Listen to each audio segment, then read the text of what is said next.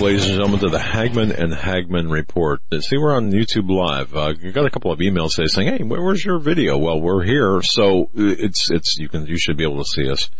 And we're going to be cutting to Tara from Reality Calls. You know her; she's been on our program before, but she's just one of the most really adept, capable citizen journalists around, and she is in the UK right now, where she's staying up late for us. To be on here for the next 30 minutes before we get to Tara from Reality Calls. And everyone should really follow her on social networking, support her, because she's doing just a tremendous job in, again, bringing the truth to us. Before we get to her, let me ask you this. Are you a small business looking to expand, but you can't afford the high cost of advertising? Well, especially on nationally syndicated radio shows, I mean, are you looking to get the most exposure for the biggest bang for your buck on a limited budget? Advertising on this program, the Hagmann and Hagmann Report, is the answer to your needs. You know that we broadcast every weeknight from 7 to 10 p.m. Eastern Time. We're actually the number one slot in a number of venues. And we're a unique father-son team that's got over 40 years of experience in the investigative field. Guess who's got the most, huh? Yeah. It's not me, right? Anyway, we appeal to the majority of people nationally and internationally, and who are suffering from the pressure of political correctness and the mainstream news narrative, and even some of the most conservative radio and television talk shows who are governed by that political correctness, oppressive nature thing.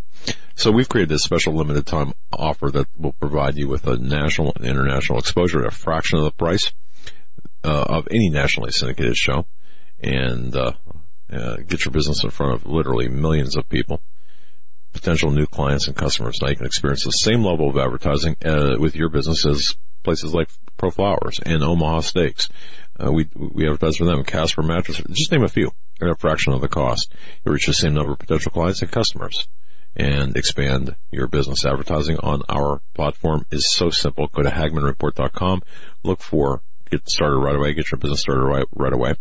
And there it'll take you to an email address. It's opportunities@HagmannReport.com, opportunities@HagmannReport.com. One more time, opportunities@HagmannReport.com. Or more information is found at Hagmann. You go to Hagmann Report, look on the bottom, and look for the opportunities area. Get your business started. Click on that, and it'll give you all the information. So let's bring Tara on from Reality Calls. Tara, it's great to talk with you. Yeah, you guys too. Yeah. So, okay, we're going to be talking about some certain things that are taking place, including but not limited to censorship. What's the story on what's going on out there in the world of social networking, censorship, and shutting people down? It seems to be getting much worse. It's all happening on all the platforms at the same time. You know, YouTube, Twitter, Facebook, all of them really. There's just been, I'll just grab the name of this one.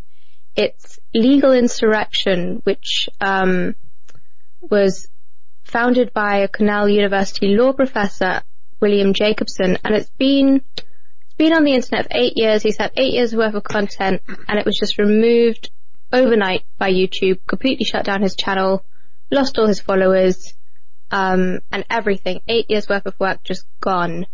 And this is because he used a small clip of copyrighted material under fair use, which is totally legal and fine to do. But you see, the problem is that YouTube gets to decide.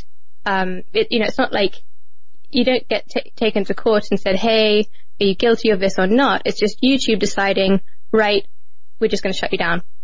Right. No warning. No ability to defend yourself, just get shut down straight away. Well, let me ask you a question, Tara, and then we can move on from here, because I got a couple of emails. I did actually a video myself, and some people sent me emails saying, "Well, you're so hypocritical. You guys, for example, we could kick off people if we wanted to off our YouTube channel, to comment and such. Aren't you being hypocritical?" How do you respond to something like that? Because it's not like we have our own channel.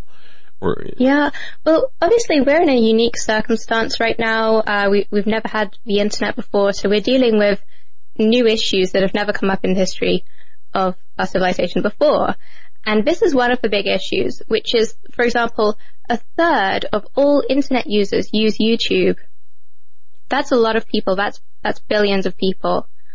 So when you take this content down, it basically means, people have a limited amount of time that they spend on the internet. So if a third of people are going on YouTube on a regular basis, it means that they just don't get access to that information. So if YouTube just wants to start kind of sneakily, and they do this sneakily, they're not overt about it, it does seem that they target conservative channels far more than they target liberal channels. Sure. And we know that behind the scenes, a lot of the senior people at YouTube are working alongside people such as Hillary Clinton. So they are very biased. They're not openly talking about their biases, and they just kind of sneakily and quietly shut down conservative channels, and we're being unfairly targeted. So I know a lot of libertarians say, it's YouTube, it's their business, we should just go elsewhere. I have tried to go elsewhere with my videos, and I get a 90% drop in views. And this is when I'm sending out to my newsletter list. This is when I'm putting out on other social media channels as well. So it's literally hundreds of thousands of people who would be seeing my videos are not able to see my videos as a result. So it is definitely something to debate, yeah. Well, because really they're the only game in town, and well, I shouldn't say the only game in town, the most recognized and obviously, the most established. Yeah. And the way that they're doing this, like you said, being very quiet, it seems that they're picking on more independent people or people outside of I don't want to say the mainstream, even the alternative media mainstream. And it is concerning when you see, and I know that, as you said, there's people, who have political agendas that are behind the scenes, censoring these things. And then you have algorithms and computers that search for keywords and phrases and will, do the same thing, throw copyright infringements against you, will ban you, will take down videos, will demonetize your videos. And it is as you said, you have to adapt. You have to learn how to work within this confines of this changing market and censorship. Yeah. Where do you see this going, Tara? Oh, this is a difficult one. Well, right now, like I've said, it's the three main social media platforms, Facebook, Twitter, and YouTube, are all quite clearly not happy about having conservatives on their platform, especially not larger conservatives. They will just shut them down for very trivial reasons, and there have been experiments which people have run where they do one thing posing as a liberal or posing as a leftist, and one thing posing as someone who's right-wing, and like basically the same tweet with like one aspect changed will get them banned from Twitter, for example. So we know that they are discriminating in this way, and there is no kind of legal consequence to them for doing so. And what are we going to do? Well, I think obviously we're trying to change platforms to other alternative platforms. Gab.ai is really taking off, because so many people have been banned, had to move there. But I've been looking for a good alternative to YouTube, and I've heard of vid.me and some other ones, but unfortunately they either have really small reach, so it don't get anyone really going there, or they actually have almost as draconian rules as YouTube anyway, so there's not much point going there. You have time restrictions that are different. Difficult. And like you said, the main hub of videos on the internet is YouTube. It's the easiest seemingly to use. If people are used to it, it's been established, and to work around it, I think one of the better ideas I heard was for people to put up videos explaining where their links are to the actual content videos that they want people to see. And that might be one way around it. But still, if they want to shut you down, they're going to shut you down, and they're going to make up the excuses as they go. And it seems like, I don't know, the government, the FCC, the government, if, this gets so out of hand, people are going to start turning to the government saying, can you get involved in this and make sure, the free speech and all this is upheld, but getting the government involved in something like this is not the road I believe that we should go down. It is a balancing act and a tightrope, and I think it's going to continue to change as the political landscape changes and we continue to see the move away from the cable news media that has been trending lately. People are moving to the alternative media. People are moving to alternative forms of information aside from the, big six media conglomerates that own all the TV stations. So, moving forward from here, we have to find other ways and platforms to be able to put this information out. And I think that's the challenge that what you're describing right now, how we best go about doing that. And that's a question I can't even answer myself. Yeah, it's really a tricky one. Like, a lot of us are obviously in this situation. We're really searching for alternative means to reach people by. And I just wanted to point out, but it's not just the social media platforms that are discriminating against conservatives. I mean, look at Goldman Sachs. They told their employees, you're not allowed to donate to Donald Trump's campaign. I was shocked when I heard that they had the ability to tell their employees who they could and could not financially support from a political perspective. And I'm sure people have been fired, people have been beaten up, all just for supporting Trump, during past year, during 2016. So I really feel that we are actually like a discriminated against group. And it's not that I want the government to get involved and look after us somehow, but I feel like it's a one-way thing. I have not heard of conservatives firing Hillary supporters. I haven't heard of people getting kidnapped and beaten up for being a Hillary supporter. It's kind of a one-way thing, and even the media is against us. It just seems like everyone's against us. So, do you see during this transition of power from Obama to Trump, once Trump gets in office, would you expect any changes, or for him to start looking at this a little bit closer? And because we see that the bias against Trump in the media is very high, and it continues to be high, and as you said, the conservatives are being singled out and marginalized. Do you expect a change when Trump becomes the president? I hope there is, but I'm afraid that a lot of these people are very extreme. They're very kind of radical, those ones who, we call them social justice warriors. They're willing to really use any means to try to undermine people who they disagree with. They're actually very authoritarian. Mm-hmm. While claiming to be tolerant. Exactly. And so people who, for example, we know Brittany Pettibone, they go onto her, they know that her livelihood is by selling books, so they go onto her Amazon reviews and start marking it down. This is really typical. I've had my fiance's website has been hacked over and over again. So this is the kind of stuff we have to put up with, just for having our own political opinions that do not happen to be with what the SJWs and progressives want them to be. Mm. Yeah, it's an amazing time in which we live. I'll say that, and especially being dependent upon the electronic media and the independent media within the electronic framework, and seeing just seeing what's taking place. It's amazing. Tari, you've got your ear to the ground on all things. Basically, what's happening so much more than so many other people do. What are you hearing? What are the rumblings? What's concerning you the most right now, all things considered? Yeah, just talking about this, freedom of speech stuff, I've said it before, but I'll say it again. I don't think Americans realize how much freedom of speech is being cracked down on in Europe and Australia, and now even Canada. So it's literally, there are certain groups such as the Human Rights Commission, I believe it's called, in Canada, which is basically above the law in the sense that they don't have real trials.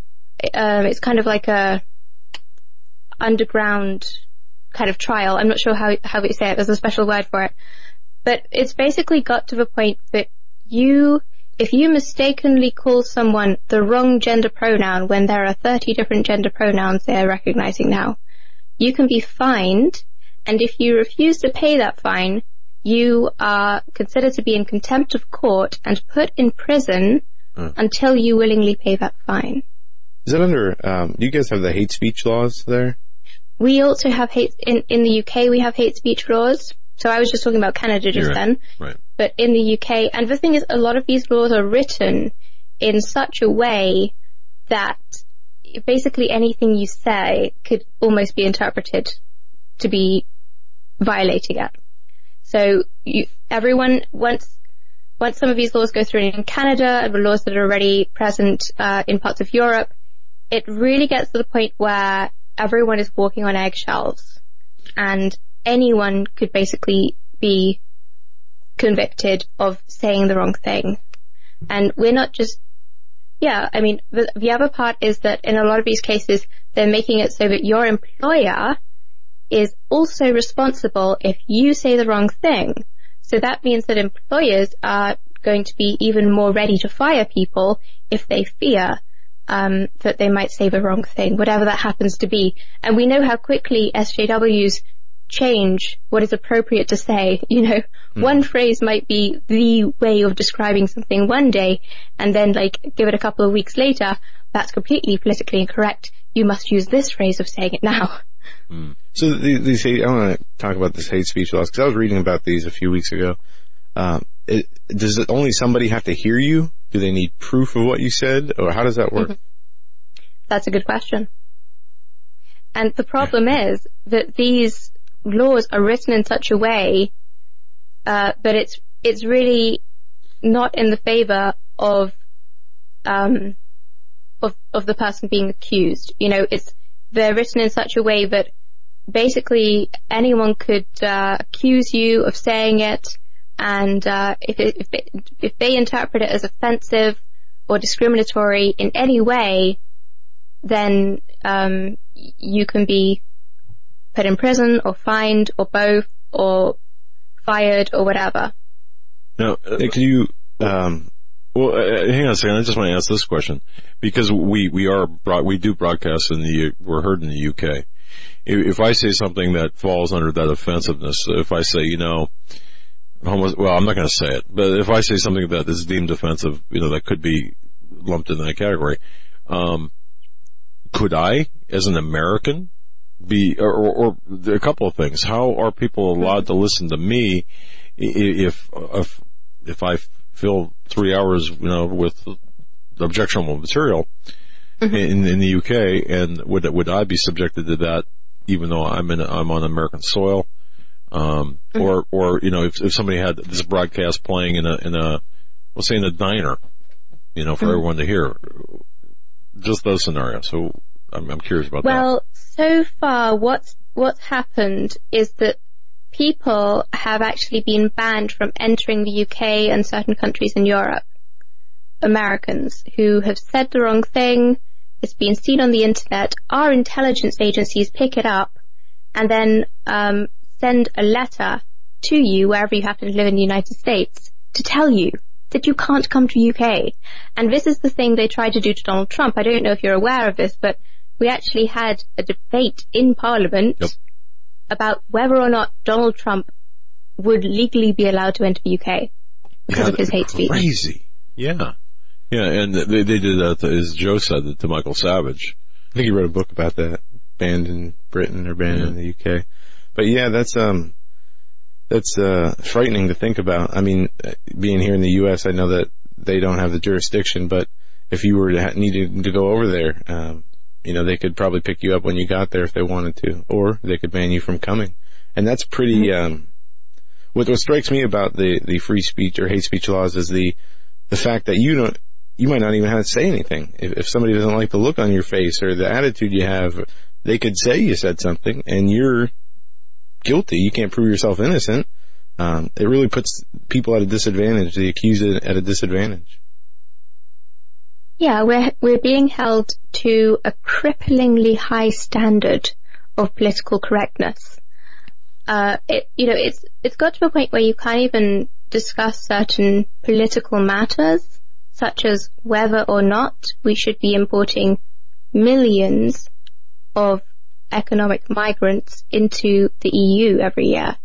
It's actually got to a point where I believe it's in Germany, they've now publicly announced that you're not even allowed to discuss that topic. You're not allowed to express any discontent about the situation. You're just not allowed to talk about it. In London, I know you've got a Muslim mayor. To me, in my opinion, this is not Tara saying this for anyone listening. In my opinion, that's being captured from within, and that's got to be a little bit disconcerting and oppressive. You don't have to answer that, but that's just my opinion. Wow. All right. Well, because of I'll just stop there. I don't want to. I'm sure you won't get me in trouble. Don't worry. Yeah. But look, half the things I say, I'm not even sure if it's legal for me to say or not. But I just have to. That's horrible. That's horrible. Okay. Man, we gotta get you. First of all, okay, we gotta get you over here. Yeah. Do you want to come over here? I mean, you are coming. I am. Yeah, I am actually. My fiance is American, so I will be moving to the US soon. Good. And yes, I mean that's why we had a perfectly, we could have moved to England. We could have decided to settle in Ireland, but no, we had to choose to settle in the US. Because of the First Amendment, and I need to be able to speak about these important topics. So it's really life-changing, and I know I have friends who desperately want to move to the United States because you have the First and Second Amendment. It's really bad when you don't have these things. You're in a lot of, you're very, very vulnerable to what politicians want, and you literally can't speak out for your own best interests or best interests of the people of your country, for fear of being politically incorrect and being severely punished as a result. And Tara, many Americans don't understand the value of the First Amendment, the Second Amendment, and they take it for granted. And here you are. You should be the poster person for the First and Second Amendment in this case because of, you really appreciate the fact that, you got to move to America to do what you do. Exactly. Yeah. I can't even reasonably run my podcast or make videos or anything, aside from being clamped down on by social media.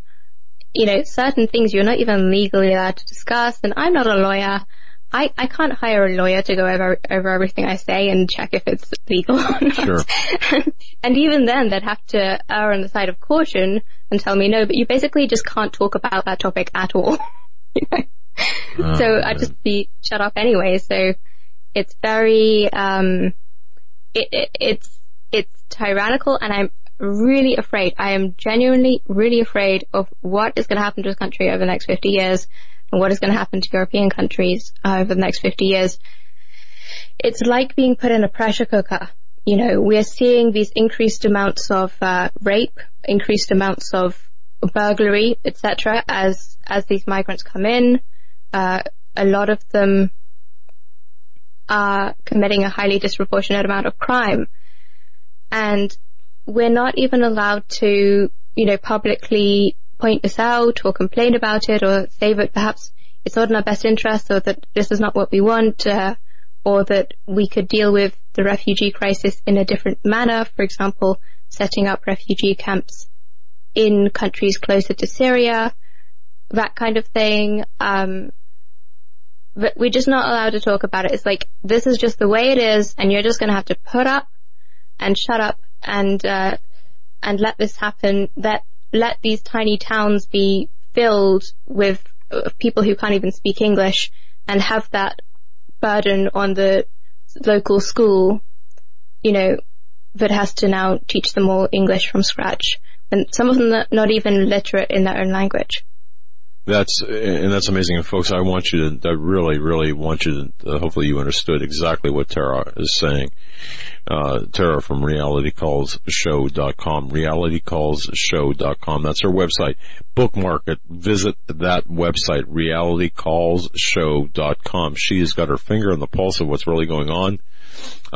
People complain about millennials in that generation. Well, look, don't complain. Here's Tara, and she's as articulate and as intelligent and adept as an investigative researcher than you'll ever find. So, Tara, I just want to say thank you so much. And Joe, it's amazing to be able to talk with you. And I know it's late over in London, and thank you so much for your gracious gift of time and for staying up. realitycallsshow.com. Tara, thank you. Thanks for letting me talk about this. Oh. Not even all radio shows in the US will talk about this, so it's great that you guys are. God bless. We'll have you back. God bless. Take care of yourself.